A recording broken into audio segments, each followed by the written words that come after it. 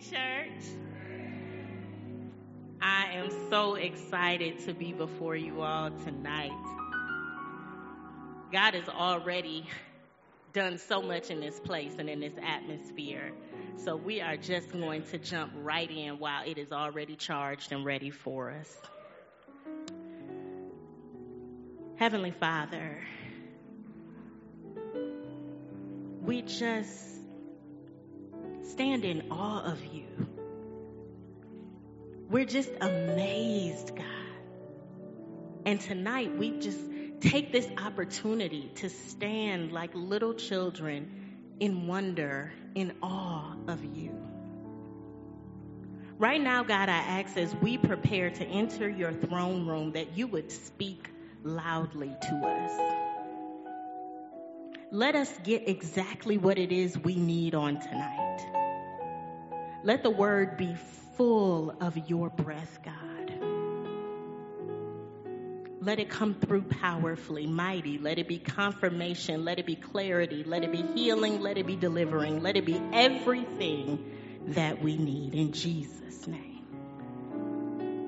You know, the past couple of weeks, I have been so enjoying Pastor Gail's series on favor. Have y'all been enjoying it? It's been so good and it's been so rich. Every time I have gone home and I've been excited and I've been ready. You know, I've been singing Ty Tribbett. I'm taking it back. I'm taking it back. Like I want all my stuff. I want everything that the favor of God has for me. And I was praying about it and God asked me if he gave me everything I was asking for, would I be able to receive it? And my immediate thought was, yes, Lord, I'm ready. I'm ready for it. But the more he began to draw me in to think about the question more deeply, he didn't ask me, could I handle it? He didn't ask me if I was ready for it. He asked me, would I be able to receive it? And so that's what I want to talk about tonight. I want to talk about being ready to receive. I want to talk about the posture of receiving. So if you will, let's turn to Luke chapter 18, verses 15 through 17. And that's Luke 18, 15 through 17. And they were bringing even their babies to him so that he would touch them. But when the disciples saw it, they began rebuking them. But Jesus called for them, saying, permit the children to come to me, and do not hinder them, for the kingdom of God belongs to such as these. Truly I say to you, whoever does not receive the kingdom of God like a child will not enter it at all. Whoever does not receive the kingdom of God like a child will not enter it at all. And so to give you some context, we find Jesus nearing the end of a very long journey back to Jerusalem. He has just finished teaching about his return as the Son of Man. He's been discussing a lot of things. He's been healing a lot of people. And we find him here in chapter 18 teaching. And he starts teaching through his usual modality of parables. He gives us two parables. And then some of the people begin to bring their children near him. They bring babies to him and they want him to bless them. But the disciples, always doing a little too much, decide to rebuke these people. And they tell him, no, Jesus, he doesn't have time for that. Take these children away. But immediately Jesus shuts it down. And he says, no, bring them to me. And he starts to use these children as an analogy to basically create an object lesson on how we are to receive. See, the word receive is mentioned over 324 times in Scripture. Almost as much as we hear the words, do not be afraid. The Webster's Dictionary defines receive with a couple of different definitions. To come into possession of, to act as a receptacle or container for, or to permit to enter. To permit to enter. Now, in the Greek, the word receive has 17 different forms. We have just this one word, but in Greek, there are 17 different forms of the word receive. This was an extremely nuanced concept. And see, when we think about receiving, a lot of times we think about getting it. We think about taking it. We think about, I'm going to get my blessing. I'm going to get my miracle. I'm going to get my breakthrough. But that's not the context that the scripture gives us. The word that's used here in this scripture is a Greek word, dechomai. That is a passive verb, and it relates most closely to the idea of a welcome reception. It means to let it in. What if I were to tell you that everything that you are seeking and asking God for, everything that you are looking for his favor to do in your life, you don't have to try. You don't have to make it happen. You don't have to get it. You just have to let it in. Everything that God has for us in Scripture, he tells us to receive it.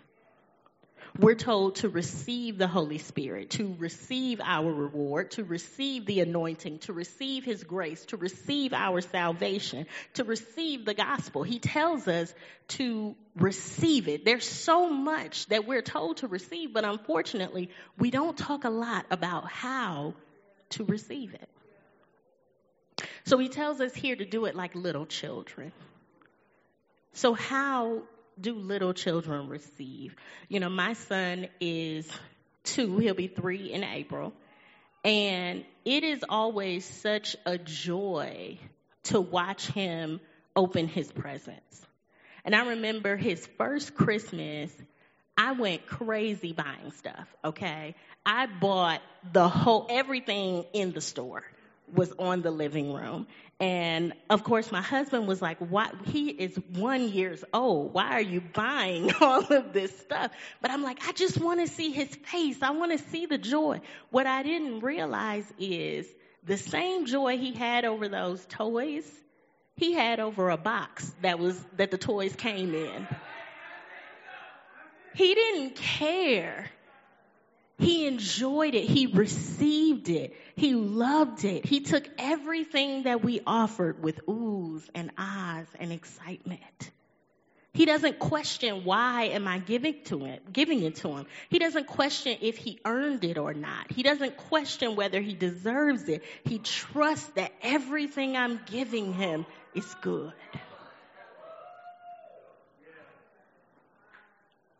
And so in the text, he's talking about children.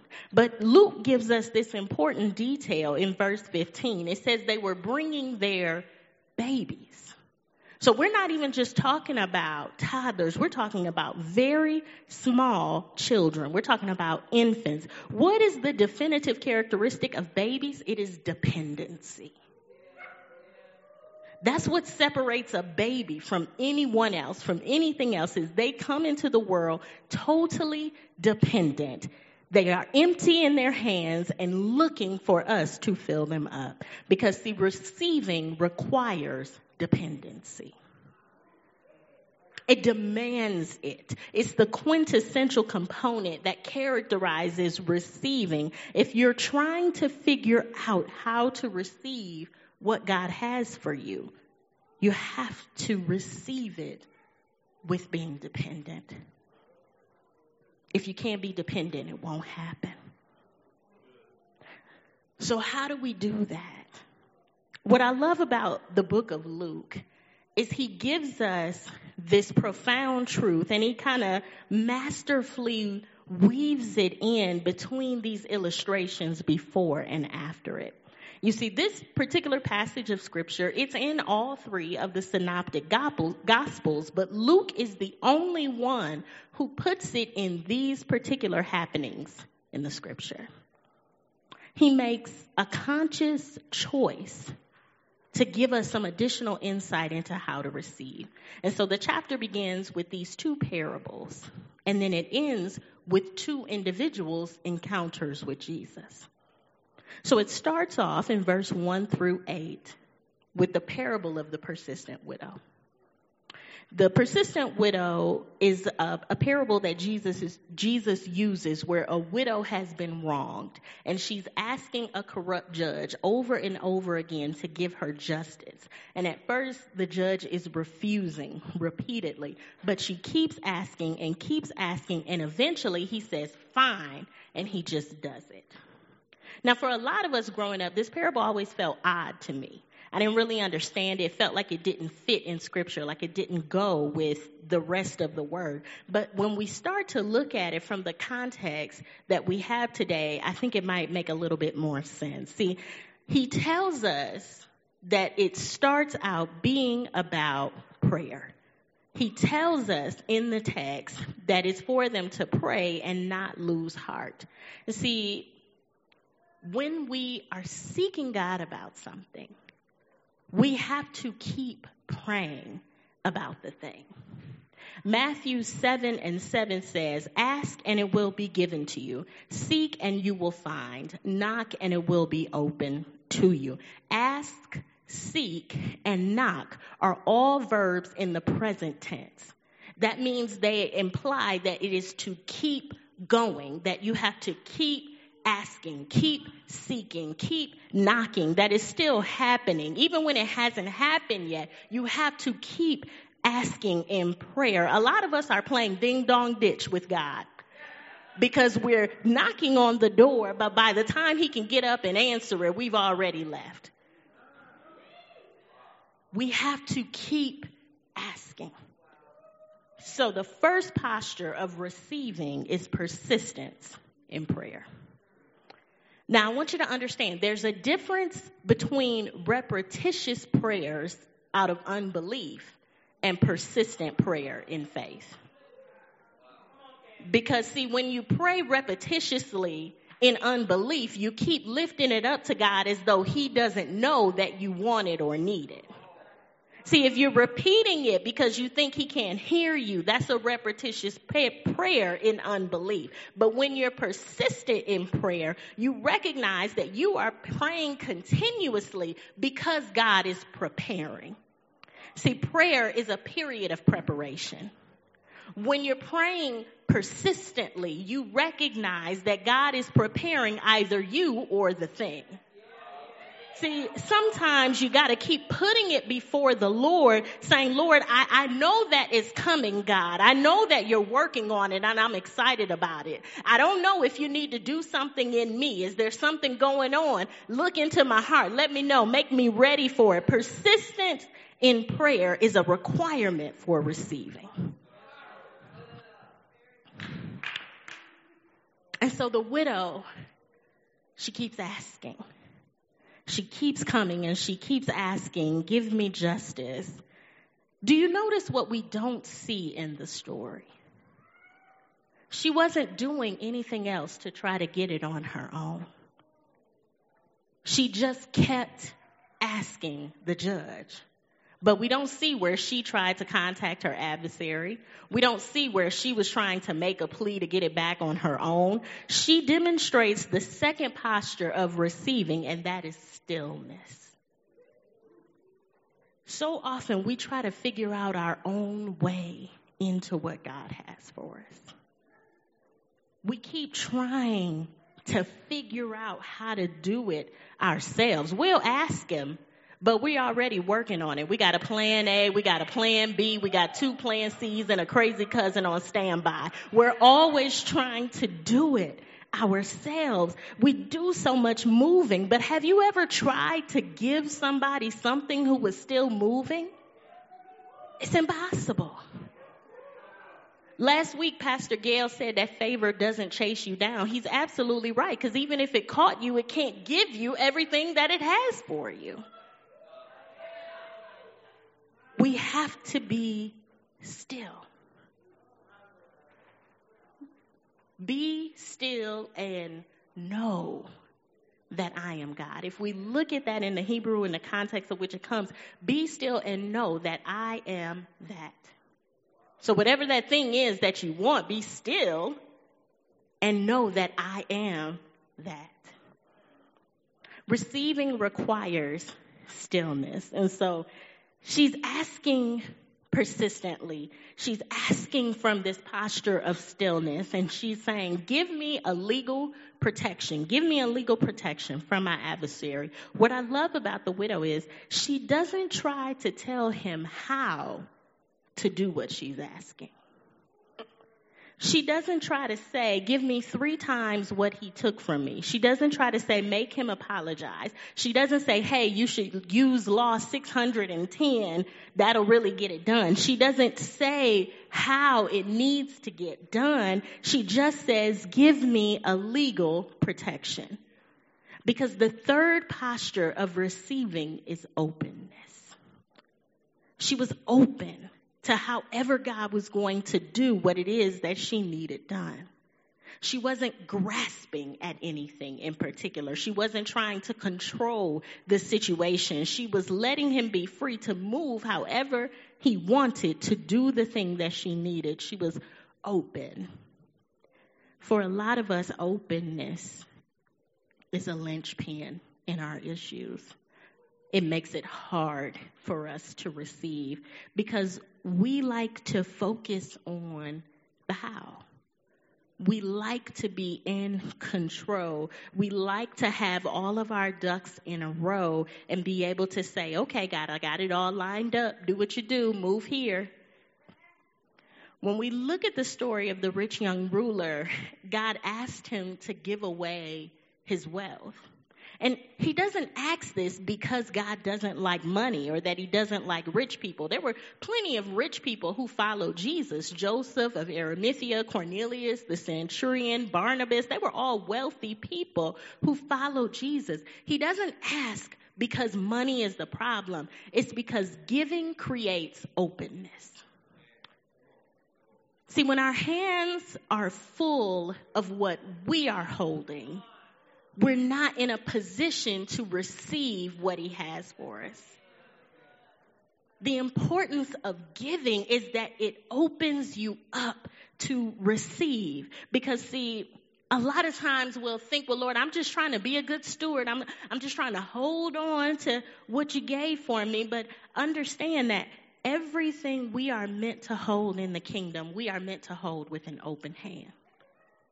We are not meant to grasp, to clutch anything. We hold with an open hand. That's why when we say the Lord giveth and the Lord taketh away, both of those verbs are present tense, just like ask, seek, and knock, because he keeps on taking, because he keeps on giving.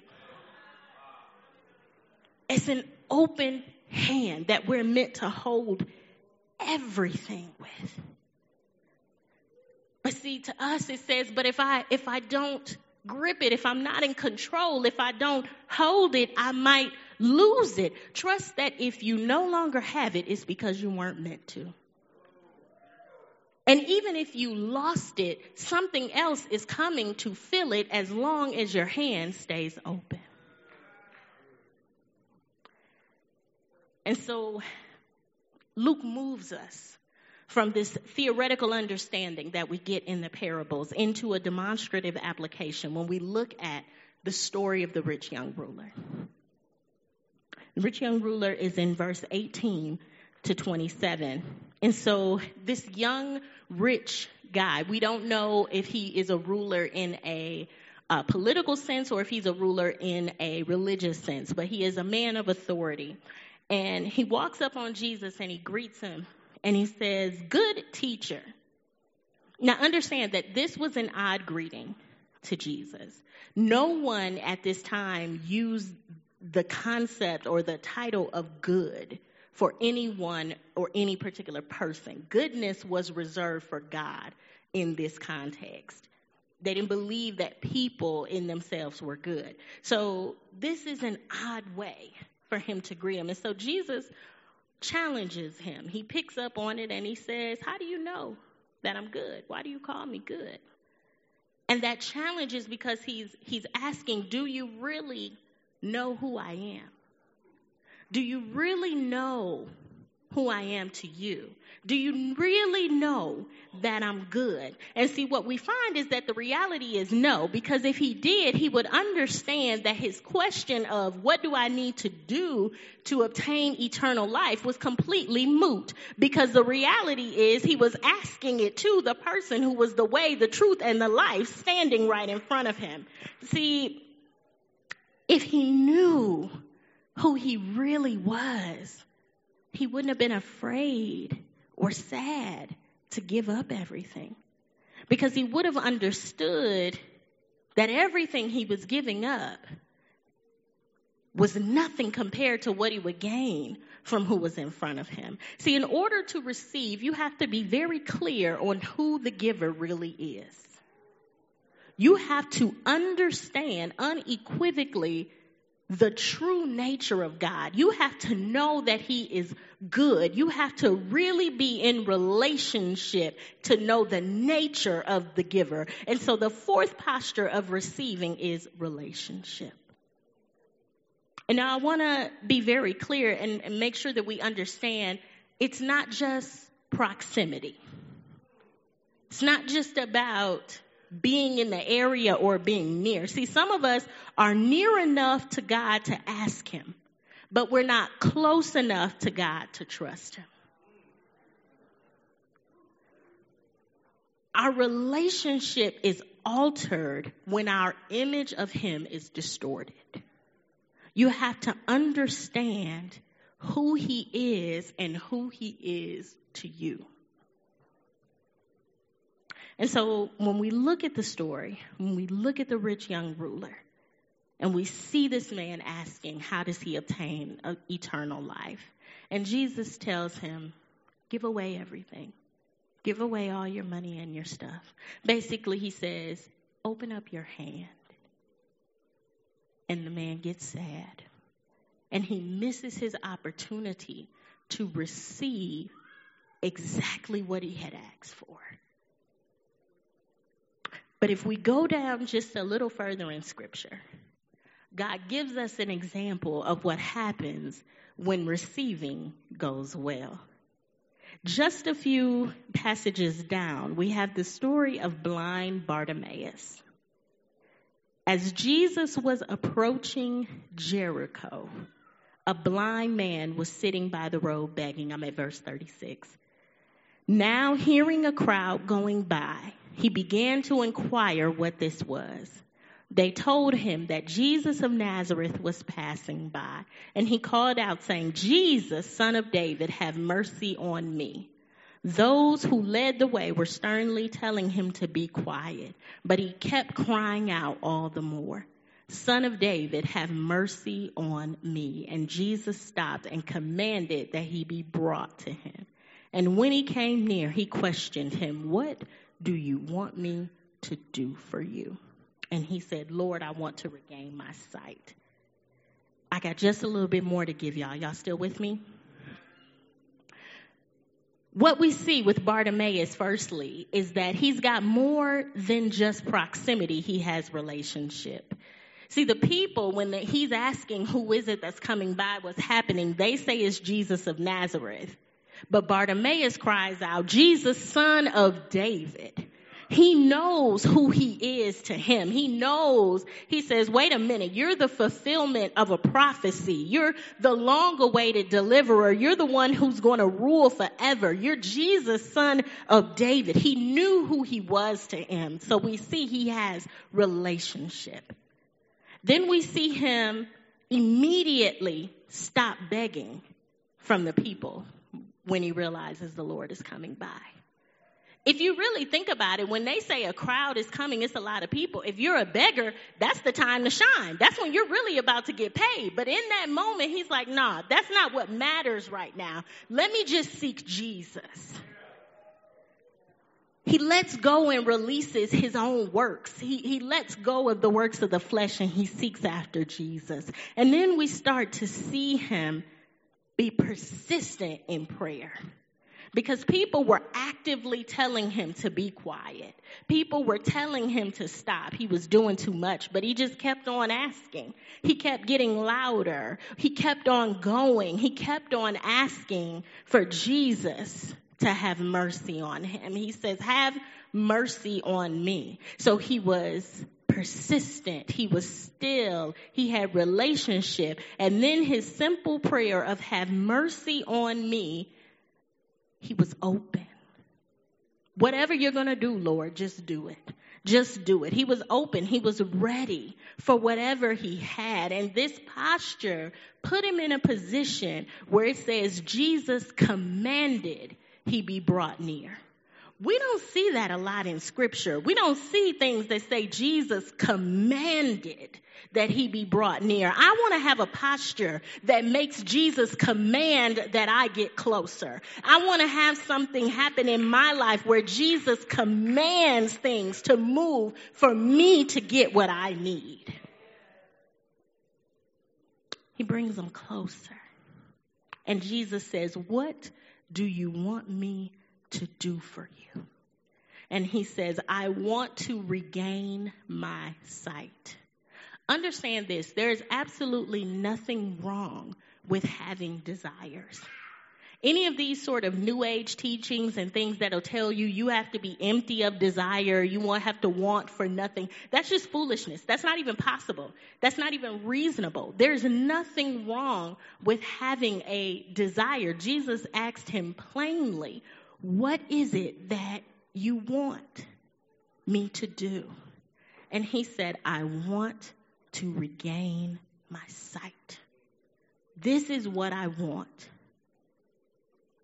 If Jesus would have told him to wash his eyes with mud, he would have did it. If Jesus would have touched him with his hands, he would have been ready. If Jesus told him that he was going to blow on him, spit on him, whatever he needed to do, he was ready to do what he needed for Jesus to move in his life.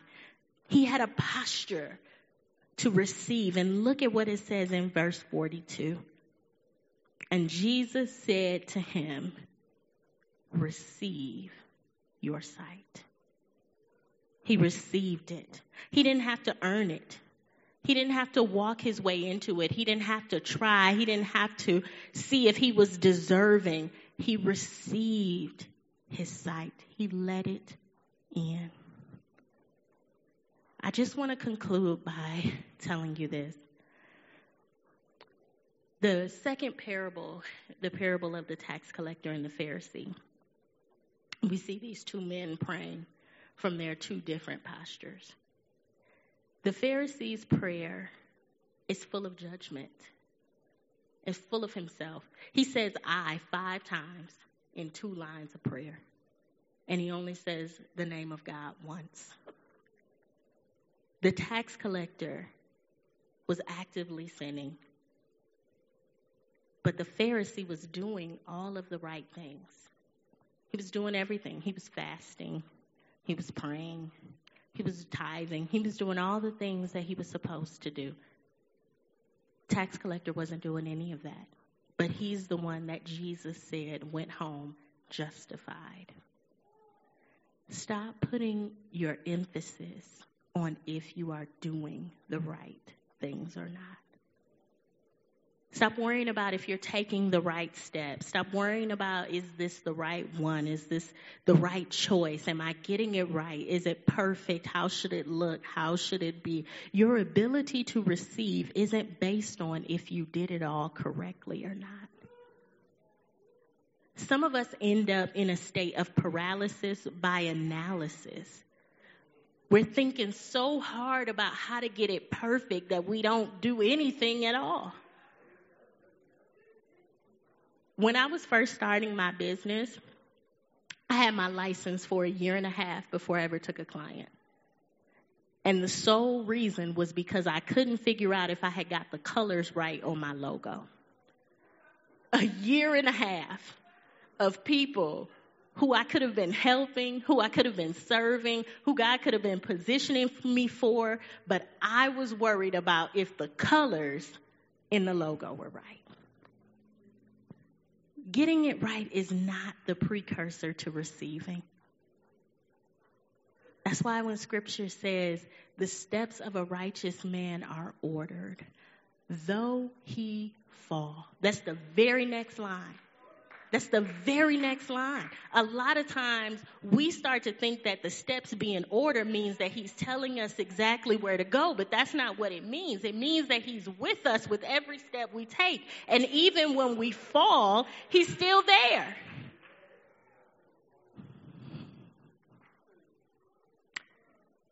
Allow yourself the space and opportunity to be free of a need to get it right. Allow yourself the ability to embrace a posture to receive. The other thing about the Pharisees' prayer, he didn't even really ask God for anything. He was completely and totally talking to God, but praying to himself. Sometimes we talk to God, but we're praying to ourselves. Allow yourself to be dependent on God. Be persistent in your prayer. Be still. Be open. And remember who he is to you. My prayer tonight is that you receive everything that God has for you. That you cease from striving. That you let go of a need to take hold of, to try to possess things, to try to control things, that you will simply let it in. In Jesus' name, amen.